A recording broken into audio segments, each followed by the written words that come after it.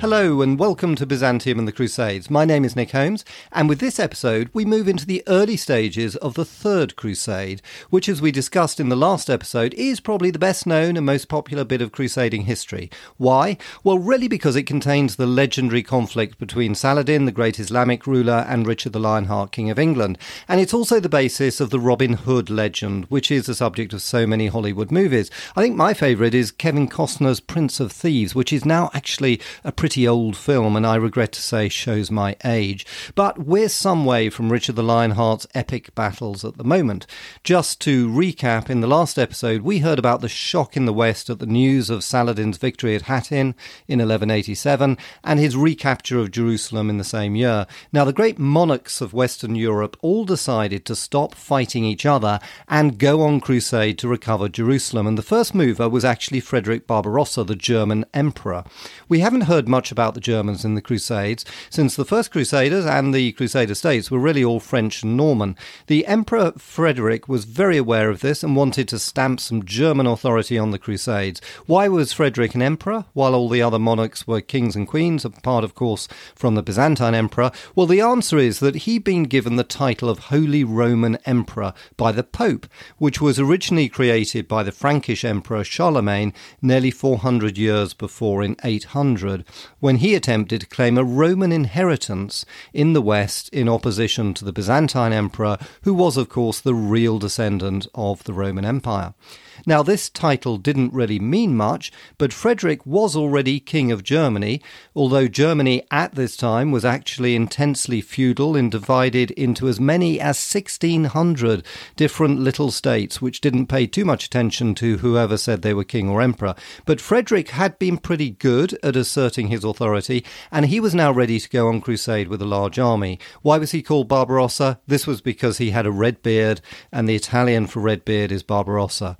As before, I'll read extracts from my adapted version of Sir Stephen Runciman's brilliant History of the Crusades. Hope you enjoy it.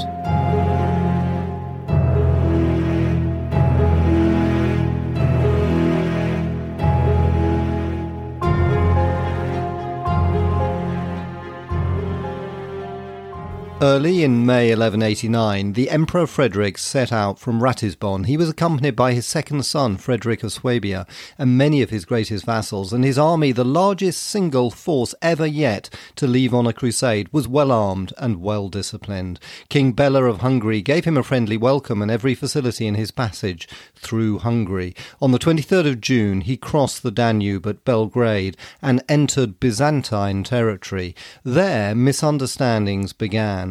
The Byzantine Emperor Isaac Angelus was not the man to deal with a situation that needed tact, patience and courage. He was a clever but weak-willed courtier who had reached the throne by accident and who was always conscious that he had many potential rivals in his dominions. He was suspicious of all his officials but did not dare to control them strictly. Neither the armed forces of his empire nor its finances had recovered from the strain imposed by the vainglorious reign of the Emperor Manuel Comnenus.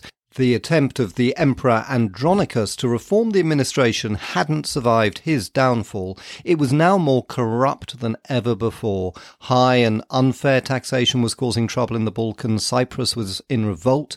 Cilicia was lost to the Armenians. The Turks were encroaching on the imperial provinces in central and southwestern Anatolia. And the Normans had launched a great attack on Epirus and Macedonia. The defeat of the Normans was the only military triumph of Isaac Angelus's reign. For the rest, he depended upon diplomacy. He made a close alliance with Saladin to the horror of the Franks in the east. His motive was not to damage their interests, but to curb the power of the Seljuks.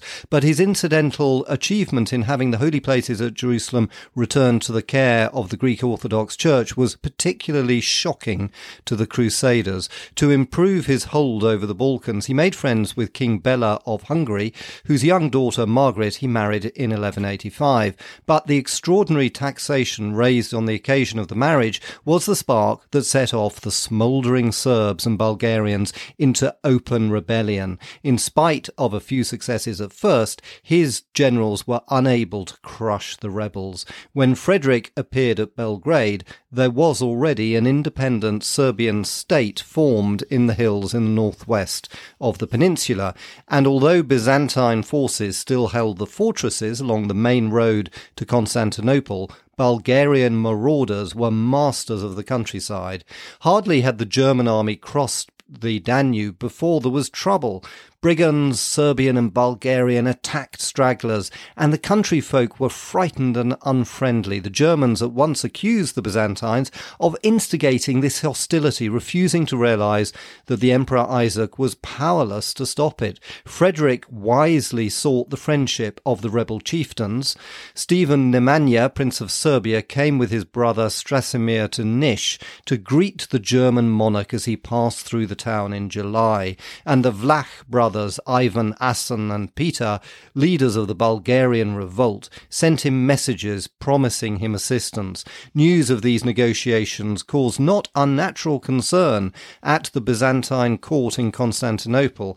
Isaac was already suspicious of Frederick's intentions. His former ambassadors to the German court, John Ducas and Constantine Cantacuzénos, had been sent to greet Frederick on his entry into Byzantine territory, and to the horror of their old friend, the historian Nicetas Choniates, they took advantage of their mission to incite Frederick against Isaac, who soon learnt of their intrigues. While Frederick's mistrust of Byzantium, which dated from his experiences during the Second Crusade, was being fanned by the schemes of his Byzantine escort, Isaac's good sense deserted him. Hitherto, the discipline of the German army and the adequate arrangements of the Byzantine authorities for its supply had prevented unpleasant incidents, but when Frederick occupied Philippopolis and from there sent envoys to Constantinople to arrange for the passage of his troops into Asia, the Emperor Isaac threw them into prison, meaning to hold them as hostages for Frederick's good behaviour. But he entirely misjudged Frederick, who at once sent his son, Frederick of Swabia, to take a town in Thrace as a counter-hostage, and wrote home to his son Henry to collect a fleet to use it against Byzantium and to secure the Pope's blessing for a crusade against the Byzantines. Unless the Straits of the Bosphorus were held by the Crusaders, he said the crusading movement would never succeed. Faced with the prospect of the German army to be joined by a Western fleet attacking Constantinople itself, the Emperor Isaac prevaricated for some months and at last capitulated and released the German ambassadors. Peace was patched up at Adrianople. Isaac gave Frederick hostages and promised to provide ships if he would cross the Bosphorus and to victual him on his passage through Anatolia. Frederick's wish was to proceed to Palestine. He controlled his anger and accepted the terms. The German army had meanwhile marched very slowly through the Balkans, and the Emperor Frederick was too cautious to attempt to cross over to Anatolia in winter-time. He spent the winter months at Adrianople, while the citizens of Constantinople trembled lest he should refuse the Emperor Isaac's apologies and march on their city. Eventually, in March 1190, his whole expedition moved down to Gallipoli on the Dardanelles, and with the help of Byzantine transports crossed into Asia to the relief of the Byzantines. On leaving the Asiatic shore of the Dardanelles, the Emperor Frederick roughly kept the road taken by Alexander the Great 15 centuries before, crossing over the river Granicus and the flooded river Angelomotes until he struck a paved Byzantine high road between Miletopolis and the modern Balacasia. He followed this road through Calamus to Philadelphia, where the inhabitants were friendly at first, but attempted to rob the rearguard of the army and were punished. He reached Laodicea on the 27th of April, 30 days after his crossing of the Dardanelles. From there he struck inland along the road that the previous Byzantine Emperor Manuel had taken on his fatal march to the Battle of Myriokephalon. And on the 3rd of May, after a skirmish with the Turks, he passed the site of the battlefield where the bones of the victims could still be seen. He was now in territory controlled by the Seljuk Sultan. It was clear that Kilij Arslan, who was the Seljuk Sultan, in spite of his promises, did not intend to let the Crusaders pass peacefully through his lands, but awed by the size of the German army, all he did was to pick off stragglers and stop them searching for food. These were effective tactics. Hunger and thirst, as well as Turkish arrows, began to cause German casualties. Making his way round the end of the Sultan Dag Mountains onto the old road from Philomelium eastward, the Emperor Frederick reached Konya on the 17th of May. The Sultan Kilij Arslan and his court had retired before, and after a sharp battle with the Sultan's son Qutb-ed-Din, he was able next day to force an entry into the town. He did not remain long within the walls, but let his army rest for a while in the garden of Meram in its southern suburbs. 6 days later he moved on to Karaman, where he arrived on the 30th, and thence he led the army over the passes of the Taurus without opposition towards the south coast at Seleucia. The port was now held by the Armenians, who hastened to send a message to Saladin. The road for the Germans lay through difficult country, food was short, and the summer heat was intense. On the 10th of June, the great German host descended into the plain of Seleucia and prepared to cross the river Kallikidanus to enter the city. The Emperor Frederick rode ahead with his bodyguard and came down to the waterside. What happened then is uncertain.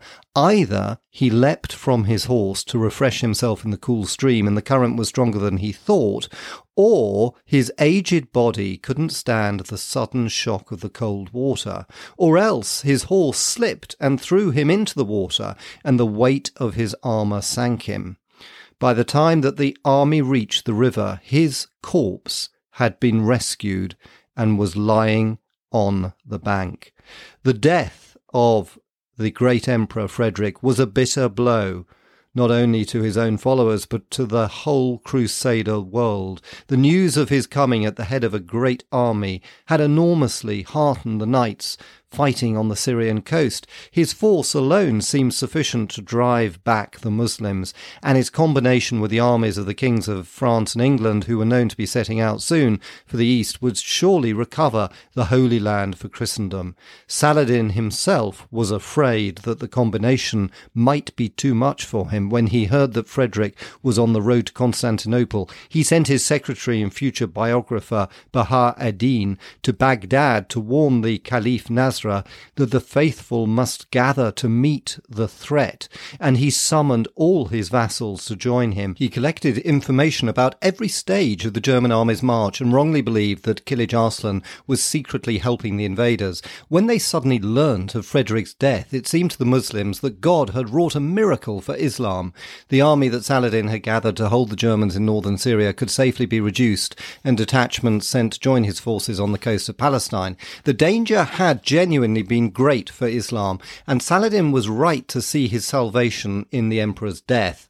Though a number of German soldiers had perished and some equipment been lost in the arduous march across Anatolia, the emperor's army was still formidable, but the German troops lost their nerve after Frederick's death. The Duke of Swabia took over the command, but though he was gallant enough, he lacked his father's personality. Some of the German princes decided to return home with their followers. Others took ship from Seleucia or Tarsus for Tyre. The Duke, with the army much reduced, marched on through the damp summer heat of the Cilician plain, carrying with him the emperor's body preserved in vinegar. After some hesitation, the Armenian Prince Leo paid a deferential visit to the German camp, but the German leaders couldn't make adequate arrangements for the feeding of their army. Bereft of the emperor's control, the troops lost their discipline. Many were hungry, many were sick, and all were unruly. The Duke himself fell seriously ill and had to linger in Cilicia. His army went on without him to be attacked with heavy losses as it passed through the Syrian gates. It was a sorry rabble that arrived on the 21st of June at Antioch. Prince Bohemond of Antioch gave the Germans a hospitable welcome. it was their undoing. Leaderless, they'd lost their enthusiasm, and after the hardships of their journey they were unwilling to abandon the luxuries of Antioch, nor did the excesses in which they indulged improve their health. Frederick of Swabia, pleased with the homage paid him by Bohemond and encouraged by a visit that his cousin Conrad of Montferrat made him from Tyre, was eager to continue the journey. But when he left Antioch at the end of August, it was with an army that was still further reduced, nor was his effort appreciated by many of the Crusaders whom he had come to help. All Conrad's opponents, knowing Frederick to be his cousin and friend, whispered that Saladin had paid Conrad 60,000 bezants to take him away from Antioch, where he would have been more useful to the Christian cause. With apposite symbolism, the old Emperor Frederick's body had disintegrated, the vinegar had been ineffective, and the decaying remains were hastily buried in the Cathedral of Antioch. But some bones were removed from the corpse and travelled on with the army in the vain hope that at least a portion of Frederick Barbarossa should await the judgment day at Jerusalem. Let us now return to Saladin, for, in the moment of his triumph, he had made one grave mistake when he let himself be daunted by the fortifications of Tyre. Had he marched on Tyre immediately after his capture of Acre in July 1187, it would have been his, but he thought that its surrender had been arranged and delayed for a few days. When he arrived before Tyre, Conrad of Montferrat was there already and refused to surrender. Saladin wasn't equipped at that moment to undertake a systematic siege of the town and moved on to easier conquests. It was not until after the fall of Jerusalem in October that he made a second attack on Tyre with a large army and all his siege machines. But the walls across the narrow isthmus had been strengthened now by Conrad, who devoted the money that he'd brought with him from Constantinople to improve all the defences. After his engines proved ineffective and his fleet was destroyed in a battle at the harbour entrance, Saladin lifted the siege once more and disbanded most of his troops.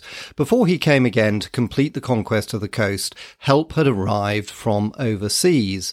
The forces dispatched by William II of Sicily in the late spring of 1188 were not large, but they consisted of a well-armed fleet under the Admiral Margaritas and 200 trained knights.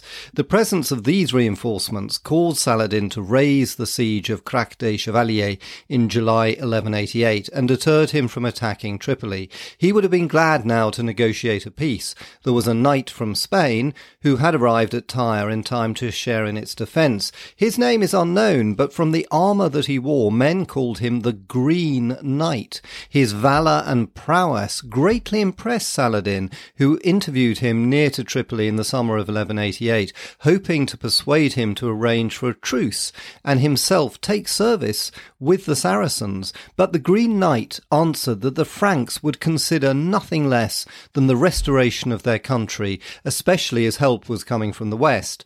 Let Saladin evacuate Palestine, then he would find the Crusaders the most loyal of allies. Though peace was not to be had, Saladin showed his friendly intentions by releasing some of his eminent prisoners. It had been his practice to induce the captive Frankish lords to obtain their liberty by ordering the surrender of their castles to him. It was a cheap and easy way of obtaining the fortresses. His chivalry went further.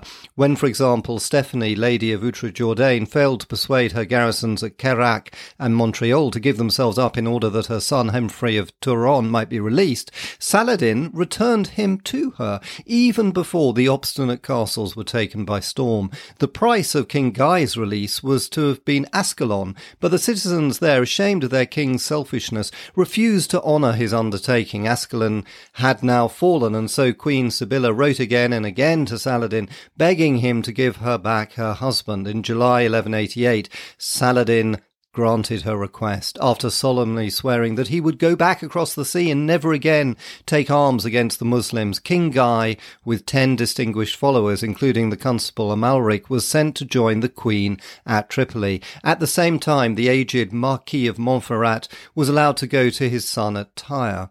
Saladin's generosity alarmed his compatriots. Not only did he allow the Frankish citizens in every town that surrendered to him to go and join their fellows at Tyre or Tripoli, but he further swelled the garrisons of these last Christian fortresses by setting free so many of the captive lords. But Saladin knew what he was doing. The party quarrels that had rent the latter years of the Kingdom of Jerusalem had been healed by the tact of Balian of Ibelin only a few weeks before the Battle of Hattin, and they had broken out again on the very eve of the battle. The disaster embittered them. The Lusignan and Courtenay families blamed it on Raymond of Tripoli, and Raymond's friends, the Ibelins and Garniers, and most of the local nobility blamed it with better reason on King Guy's weakness and the influence of the Templars and Reynald of Chatillon. Raymond and Reynald were dead now, but the bitterness persisted. Cooped up behind the walls of Tyre, the dispossessed nobles had little else to do but to hurl recriminations against each other. Balian and his friends, who had eluded captivity, now accepted Conrad of Montferrat as their leader. They had seen that it was he alone who had saved Tyre, but Guy's supporters, emerging from prison after the worst of the crisis was over, merely saw him as an interloper, a potential rival to their king. Guy's release, so far from strengthening the Crusaders, brought these quarrels to a head. With Frederick Barbarossa dead and the Crusaders quarrelling in Tyre, there seemed little hope left for them. But history has a curious way of creating the unexpected, and the next stage in the story of the Third Crusade would take everyone by surprise.